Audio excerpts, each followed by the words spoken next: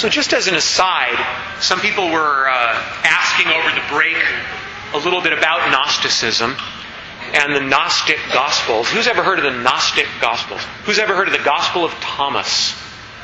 Okay. Yeah, and people have a mistaken idea that just because it's called Gospel of Thomas, that it actually comes to us from Thomas. All right? The Gospel of Thomas was written about 200 years A.D. And, when we're talking about that many years, we might not stop to realize that would be like me claiming to author something from Thomas Jefferson. Okay, a long time's passed. I'm not sure that's really from Jefferson, that thing that you're claiming is from Jefferson. So these Gnostic Gospels, remember, that's the point I tried to make about the way that we kind of amalgamate our society into our faith. We don't even realize it. I think these people, these ancient Gnostics, they might have really thought this was Christianity. But it's a totally different religion. It's not a Christian heresy. It's actually a different faith. It's a totally different faith system. You're a soul trapped inside a body. That's what Gnostics believe. We don't believe that. We believe you're a soul and a body. And in heaven, thanks be to God, it's going to be body and soul. Just like Jesus risen from the dead. And you can be able to do cool things like think yourself from one place to another with no transportation required. Just like Jesus did.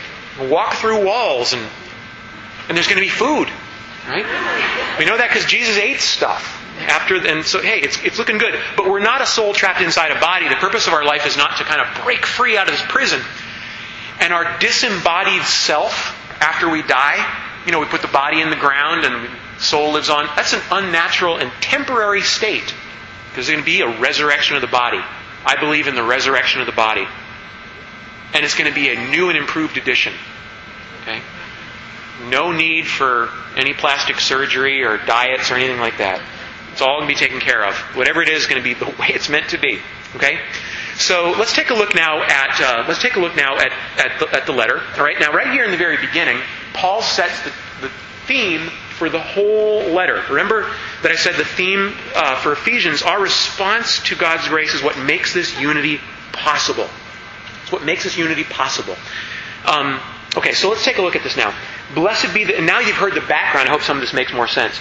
Blessed be the God and Father of our Lord Jesus Christ, who's blessed us in Christ with every spiritual blessing in the heavenly places, even as He chose us in Him before the foundation of the world, that we should be holy and blameless before Him. He destined us in love to be His sons through Jesus Christ, according to the purpose of His will, to the praise of the glorious grace which He freely bestowed on us in His beloved. In Him we have redemption, through His blood, the forgiveness of our trespasses, according to the richness of His grace, which He's lavished upon us. For He's made known to us in all wisdom and insight the mystery of His will, according to His purpose, a purpose He set forth in Christ as a plan for the fullness of time, to unite all things in Him, things in heaven and things on earth. Okay, this is how unity is realized. One great big long sentence. Okay? Paul has his unity beginning with one great big long sentence.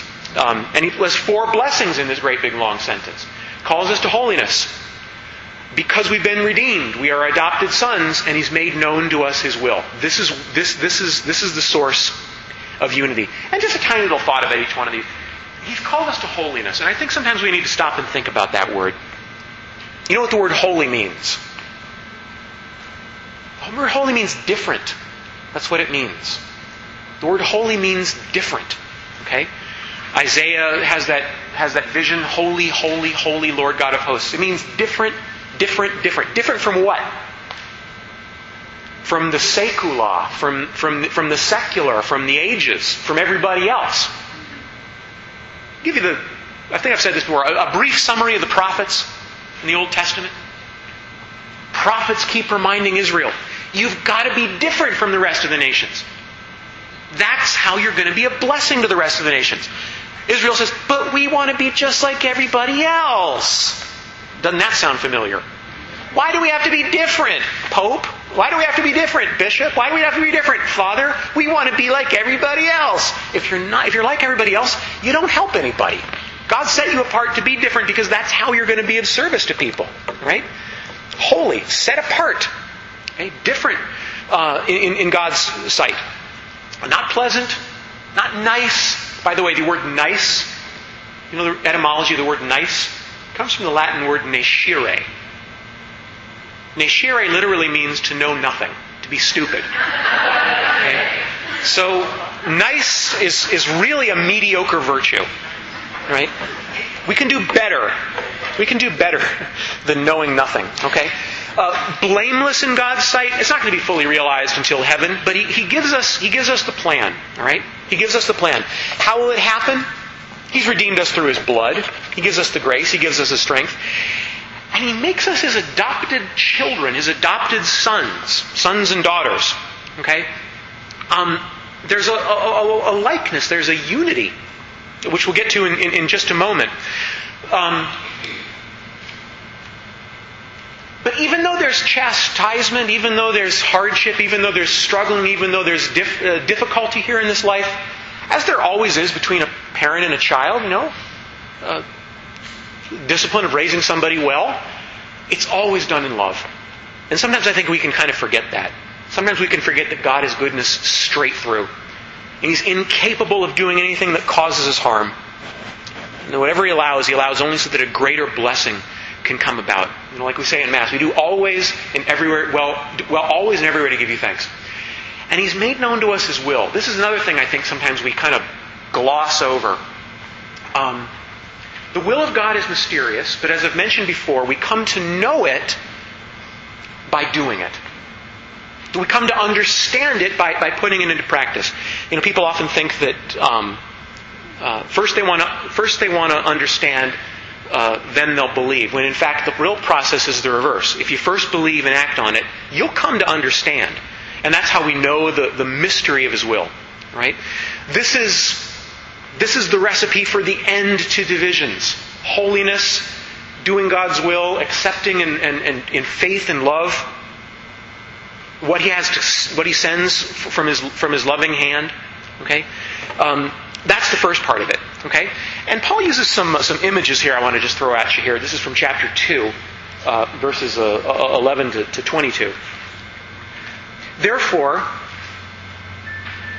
remember that one time you Gentiles in the flesh called the uncircumcision by what is called the circumcision, which is made in the flesh by hands. Remember that you were at the time separated from Christ, alienated from the commonwealth of Israel, and strangers to the covenants of promise, having no hope and without God in this world. But now in Christ Jesus, you who were once far off, remember that phrase, we who were once far off have been brought near in the blood of Christ. For He who is our peace, who's made both of us one, and has broken down the dividing wall, remember that phrase, the dividing wall of hostility, by abolishing in His flesh the law of commandments and ordinances, that He might create in Himself one new man in the place of two. Making peace, He might reconcile us both to God in one body through the cross, bringing that hostility to an end. He came and preached to you who were far off, and peace to you who are near. For through Him we both have access to one Spirit in the Father. So you're not strangers and aliens no longer. You're fellow citizens with the saints, members of the household of God, built upon the foundation of the apostles and prophets, with Christ Jesus Himself as the cornerstone, in whom the whole structure is joined together and grows into a holy temple in the Lord, in whom you're also being built, a dwelling place for God in the Spirit. Okay. Paul uses rabbinical phrases here, and he's directly appealing to Jews, and he's trying to kind of show the unity of Christianity and Judaism here. That phrase, you who are far off, you've been brought near, that's rabbinical language. If somebody came into Judaism from the Gentile world, the rabbi would say, you who used to be far off, I now bring you near. Then you were in the covenant community. Okay? He says, by baptism you're now in the covenant community, the one that's united in the blood of Christ. Okay? Not by circumcision, but by grace. And here's the metaphor that I really want you to pay attention to. This is where your little maps are needed. Okay? He uses a word here. He's broken down the barrier of hostility that kept us apart. Broken down the barrier of hostility. The word that he uses in Greek is the mesotoikon. All right? That was the word that was used as the barrier around, you see here, South Gate and Lower Gate. See that thing, Court of the Gentiles? There was a great big wall that kept the Gentiles out. So here in the temple area of Jerusalem, they had all these courts, right? There was the court of the priests, and that's how far priests could go. And then inside the temple, you got a couple of rooms. the holy place where it says temple. And the back room there, the Holy of Holies. And only the high priest, once a year, on the feast of Yom Kippur, would walk into the Holy of Holies, where they used to have the Ark of the Covenant. And he would say the unpronounceable name, the name of Yahweh, a pronunciation we've lost in history. Okay? Nobody really knows how to say that word anymore. It was the only Hebrew word that had no vowels. And the high priest would pass on the pronunciation of that word from one generation to the next. Just totally as an aside, just because I think this stuff's interesting. Back there in the Holy of Holies, that's where they had the Ark of the Covenant, which was lost after the Babylonians destroyed Jerusalem in 587 BC. Am I throwing too much history at you? I mentioned that a couple of those things in homilies before. It was lost, but still, the spot where the Holy of Holies was to be trod upon by no one but the high priest. And to this day, in the city of Jerusalem, a devout Jew will not walk across the Temple Mount for fear that he might walk across the spot that was reserved for the Holy of Holies. But they had the priest's court. They had the men's court. Sorry, ladies, but you guys were kicked out. You had your own court, okay?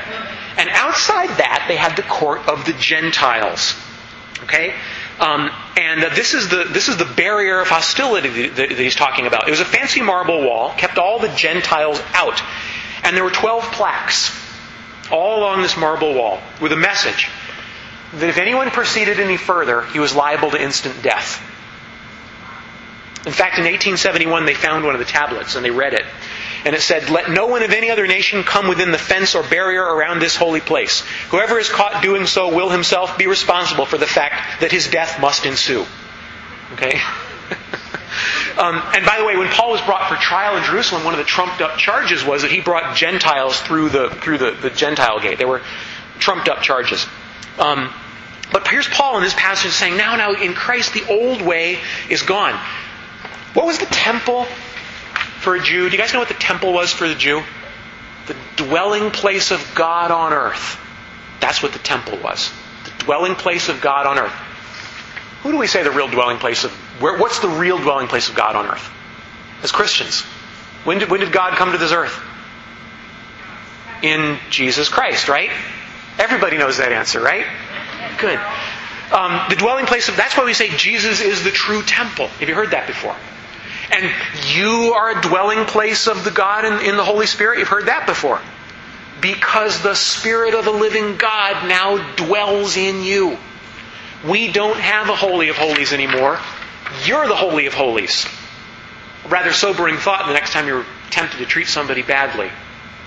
One of my favorite little meditations, C.S. Lewis. He writes a sermon called The Weight of Glory. Who's heard of that? Nobody? Beautiful writing. The Weight of Glory. And in that sermon, he says, you never rub elbows, you never cross paths with a mere mortal. Every single person is destined to immortality. And if you could see them now in their glorified state as they will be in heaven, you'd be tempted to fall down on your face and worship them. You'd think that they're a god. Okay? The dwelling place of God on earth. We are the temple.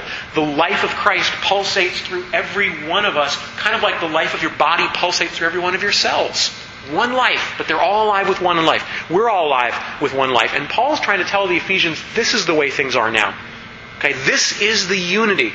Everyone having their place, everyone having their part. We'll get back to that in a second. And by the way, did I tell you about the word for disunity? The word for disunity in Greek, it's dia-balain. Dia means two. Balain means to rip in two. Dia-balain. What does that sound like to you? Diabolic. The diabolic is that force which tears in two. The Holy Spirit is the force that unites. And one of the clearest signs of the diabolic in our society as we speak are the deep divisions among us. Unity is the work of the Holy Spirit. Division is the work of the evil one. We must work and try to build up unity as much as we possibly can without sacrificing principle, of course. Okay, it's the evil spirit that divides. Okay, so this is how unity happens, and these are the causes of division. Paul's trying to talk now about how we make this unity possible, how we respond to it. Let's take a look at this kind of old-fashioned wisdom here, okay? I'm reading from chapter 4 now. I, therefore, a prisoner of the Lord, beg you to lead a life worthy, to make this unity possible, lead a life worthy of the calling you've been given, in all lowliness and meekness, with patience, forbearing with one another in love, eager to maintain the unity of the Spirit in the bond of peace. There's one body and one Spirit, just as you're called to the one hope that belongs to your call. One Lord, one faith, one baptism, one God and Father of all, who's above all, and through all, and in all. By grace, but grace was given to each according to the measure of Christ's gift. Okay? And His gifts were that some should be apostles, some should be prophets, some should be evangelists, some should be pastors and teachers, for the equipment of the saints, for the work of ministry, building up the body of Christ, until we attain the unity of faith and knowledge of the Son of God, of mature manhood, the measure of Christ in full stature. We might no longer be children tossed to and fro and carried about by every wind of doctrine and the cunning of men, their craftiness and their deceitful wiles, but rather, speaking the truth in love, we're to grow up in every way into Him who is the head, into Christ, from whom the whole body is joined and knit together by every joint with which it is supplied, when each part working properly makes its bodily growth and upbuilds itself in love. So let me talk about that for just a second, okay? Because I think this is really amazing. There's three things Paul says cause division, discord amongst ourselves, personal conflicts, okay? Discord in ministry, ministerial conflicts, and false teaching. Okay, so the first step, he says, let's address the sources of our discord one from another. And he says, if you want to build that up, take a look at these four things. Humility, meekness, patience, and love. And sometimes it helps to take a look at the Greek words here. Okay? So the Greek word for humility is tapeinos, right? Now in the ancient world, humility was not seen as a virtue. Aristotle thought humility was a vice. Aristotle said the virtue is always in the middle. You ever heard that before? Virtu in medio stat? No? Anyway, now you have. So he said that pride was a vice and humility was a vice. You wanted to be somewhere in the middle. And that kind of makes sense, except for the fact that that's not a Christian understanding of humility. Humility is not sitting around thinking how awful you are. A lot of people think it is. Humility is just the truth about yourself and the truth about God. Okay? Will Rogers, who was no great theologian, he once said, if it's true, it ain't bragging. Right? If it's true, it ain't bragging. Go ahead, brag all you want. Go ahead, brag all you want, one person to another. You're smarter than somebody else, go ahead and brag about it. That's fine. You're better looking than somebody else, whatever it is. You got more money than somebody else. But you know what? That doesn't mean anything, because you weren't made in the image of Joe Dokes. You were made in whose image? You're made in God's image. Try measuring up to that. All right? That's the measurement that we have to measure up to. And that's where real humility is. When we recognize how far we have to go to be like Christ. And so this word, tapeinos, it was used of the simple, those of no repute, those who were simple, and that's kind of our understanding of humility. We begin by being very simple with one another, treating ourselves as though that we were somebody of no particular repute or no particular renown. You see those little bracelets people have? I am a Catholic. In case of emergency, please call a priest. You ever heard the variation on that for important people? I am an important Catholic, it says. In case of emergency, please call a Monsignor. Okay, so meekness. Here's another important one. Meekness. The Greek word is praus. And this is a beautiful word, praus. The Greek word is praus. Aristotle uses this word to describe somebody who's angry at injustices, but's not angry at trifles. Don't you love it when people get bent out of shape over a trifle? Okay? No. Aristotle uses this word as a real virtue. When your anger is about a true injustice, but not at a trifle. You don't get upset at the wrong thing. Praus is a word that means somebody who's self-controlled. Somebody who's entirely self-controlled. It was actually the word used for a domesticated animal. Praus. Okay, it's actually a very, very beautiful virtue. Patience. Makrothumia. Okay? That basically means being able to deal with other people. That's what makrothumia is. Being able to deal with other people without complaint. And agape. Agape for love. You guys know what agape is, right? I told you about the 3 levels of love. Have I said that? I think I did. Philia. It's kind of like your 50-50 love. Eros. It's all about me love. And agape. All about others. That's the word he uses. That's the word he uses there. An end to division about ministries. An end to division about ministries. He uses the word diakonia. What's that sound like? Deacon. Anybody know what the word diakonia means? Diakonia means service. And specifically it means table service. Diakonia is the word that means that you're waiting on somebody. You're cleaning up their dishes. It's a humble, simple service. Okay?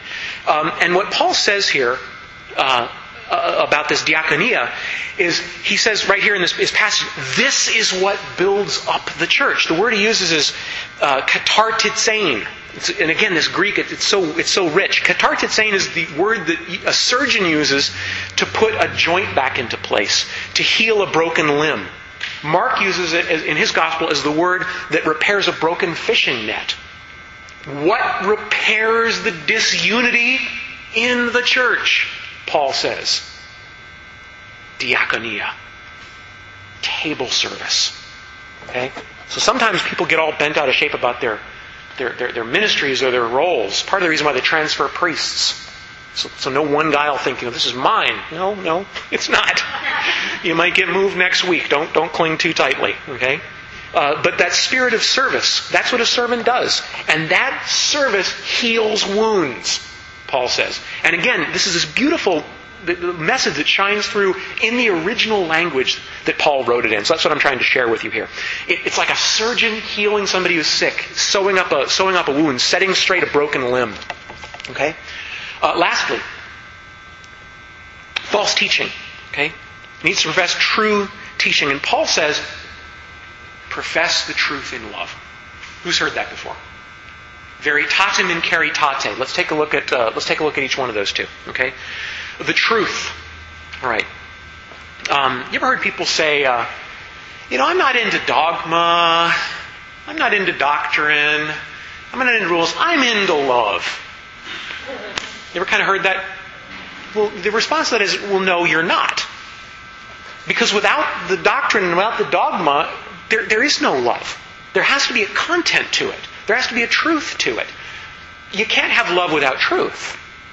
Okay? Or it's like a marshmallow. It's got no substance to it. But you don't want to have truth without love either. You don't want to have truth without love either. Paul says this beautiful phrase, the truth in love. Somebody who's all truth and no love. You ever been on a playground with the first graders? And somebody hits somebody else or somebody calls somebody else a name? And what do they say in response? It's true. It's true. It's true. Yeah, it's true, but there's no love. Some people never grow up. They're like that their whole lives. It's true. It's true. A lot of politicians are like that. Okay? And truth without love, it's a very harsh thing. It's a very, very harsh thing. It doesn't build up. But what we want is to have the truth in love. We want to have both of them. Okay? We want to have both of them. It's love that makes the truth acceptable. And it's truth that makes love possible. The two of them go together. So when Jesus sends out Peter, before he ascends into heaven, what does he say? Simon, son of John, do you love me? Do you love me? Then you can go teach in my name. Then you can go teach in my name. But first I want to know, Simon, son of John, do you got love in place? Because only when that's in place can you go and teach. I don't want to hear no teaching without love. Okay? This is the tough love though, because there's truth in it. And he says, don't let anybody manipulate this teaching. The word that he uses there is the same word that's used for a shyster who manipulates a pair of dice before he rolls it. Don't let anybody manipulate the teaching that comes down from Christ. Okay? Okay. Now last of all, I'm going to wrap this up. Everybody's favorite section. Ephesians chapter 5. All right? Unity between spouses. All right? You guys have heard this one before? You guys understand which one I'm talking about? Okay. The wives be submissive to your husbands. I knew a guy who he went to Mass, and that was the homily at this church. And the wife and the husband, they walk out afterwards. She goes, "I didn't like that homily at all." And the husband was like, "Oh, we got to come back here more. This place is great." Anyway, let's take a look at this, though. Okay, now keep in mind when you hear this. I want you to keep one thing in mind as you hear this passage. This passage from Paul to the Ephesians is understood in the context of church teaching. It's understood in the context. Some things we read in the Scriptures, they make sense at their face value, and other things need a little bit of explaining. Remember about the head coverings that he talked about to the Corinthians? Remember that? Said, ladies, you got to have your heads covered. Well, do we teach that they have to have your heads covered? No. So just because it's printed in black and white, does that mean that it's the same as church teaching? No. Okay, here's where we understand this passage. Let me just read this to you real briefly, okay? Be imitators of God as beloved children, and walk in love as Christ has loved us and gave himself up for us as a fragrant offering to God. Right? Be subject to one another out of reverence for Christ. Wives, be subject to your husbands as to the Lord. For the husband is head of the wife as Christ is the head of the church, his body, and himself its Savior. And the church is subject to Christ. So let wives be subject in everything to their husbands. Ladies, don't get too mad. The explanation's coming. Okay? Husbands, love your wives, as Christ loved the church and gave himself up for her, that he might sanctify her, having cleansed her by the washing of water with the word, so that he might present the church to himself in splendor, without spot or wrinkle or any such thing, that she might be holy and without blemish. Even so, husbands should love their wives as their own bodies. He who loves his wife loves himself. For no man ever hates his own flesh, but nourishes and cherishes it as Christ does the church, because we're members of his body. For this reason a man shall leave his father and mother and be joined to his wife, and the two shall become one. This is a great mystery, in reference to Christ and the church. However, let each of you love his wife as himself, and let the wife see that she respects her husband. Okay. The best source that I know of for this passage comes from Pope John Paul II's Wednesday audiences, which he gave for the better part of a year. Every Wednesday from July of 82 to February of 83, he talked about this passage from Ephesians. And I'm just going to give you a crystallization of what he said. Okay? The relationship between a husband and a wife, he kept emphasizing, is like the relationship between Christ and his church. That's the pattern.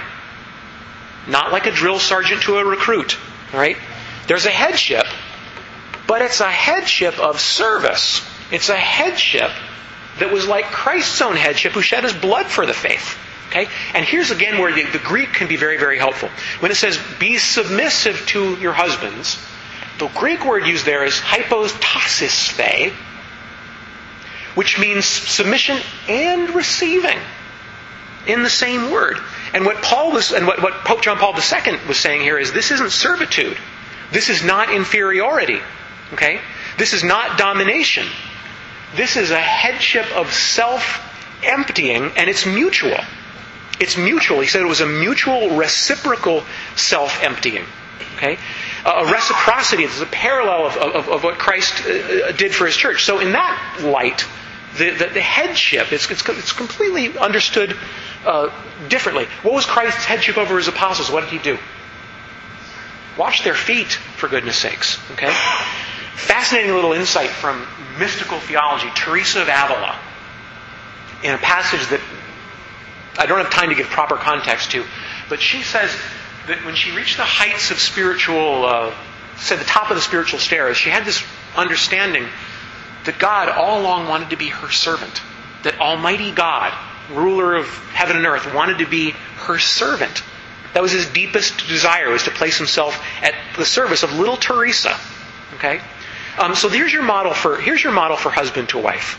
It's a headship of service that's received and returned. Where do I get this from? John Paul II. All right? And then just very, very, very briefly here, because we're basically out of time. This passage from Ephesians, in which we say that the relationship between husband and wife is like the relationship between Christ and his church, that's foundational for our understanding of matrimony. And we have some presuppositions about matrimony that we think every religion has, and they don't have them. Why do we say that the relationship between a husband and wife has to be permanent and faithful and life-giving? Because that's the way Christ's relationship was with His church. And if you push doctrinally any other religion, if you push them far enough, you'll find that they don't necessarily have a teaching, say, on absolute monogamy. Or an absolute permanence, for that matter. We have it because of Paul here in Ephesians. Okay? And so this is a unique and beautiful understanding of matrimony as the way it was meant to be in the beginning. But don't misunderstand and think that it's some kind of worldly authoritarian headship, because that's certainly not what John Paul II is talking about. And, he's trustworthy, right? So 6 little tiny chapters of Ephesians, but a lot to say. A lot of it just wind up to try to tell you about the content of Ephesians. But the main message to Ephesians, outside of Christ, outside of that humility, meekness, patience, love, outside of our response to that, we've got nothing but division, one person against another. And this is our recipe, I think, for rebuilding the church, one soul at a time. Okay? So I've gone a little bit over here. So what I'm going to do now is end with a little prayer, okay? And then anybody who wants to leave can politely leave. Anybody who wants to stay, we can ask a couple questions, okay?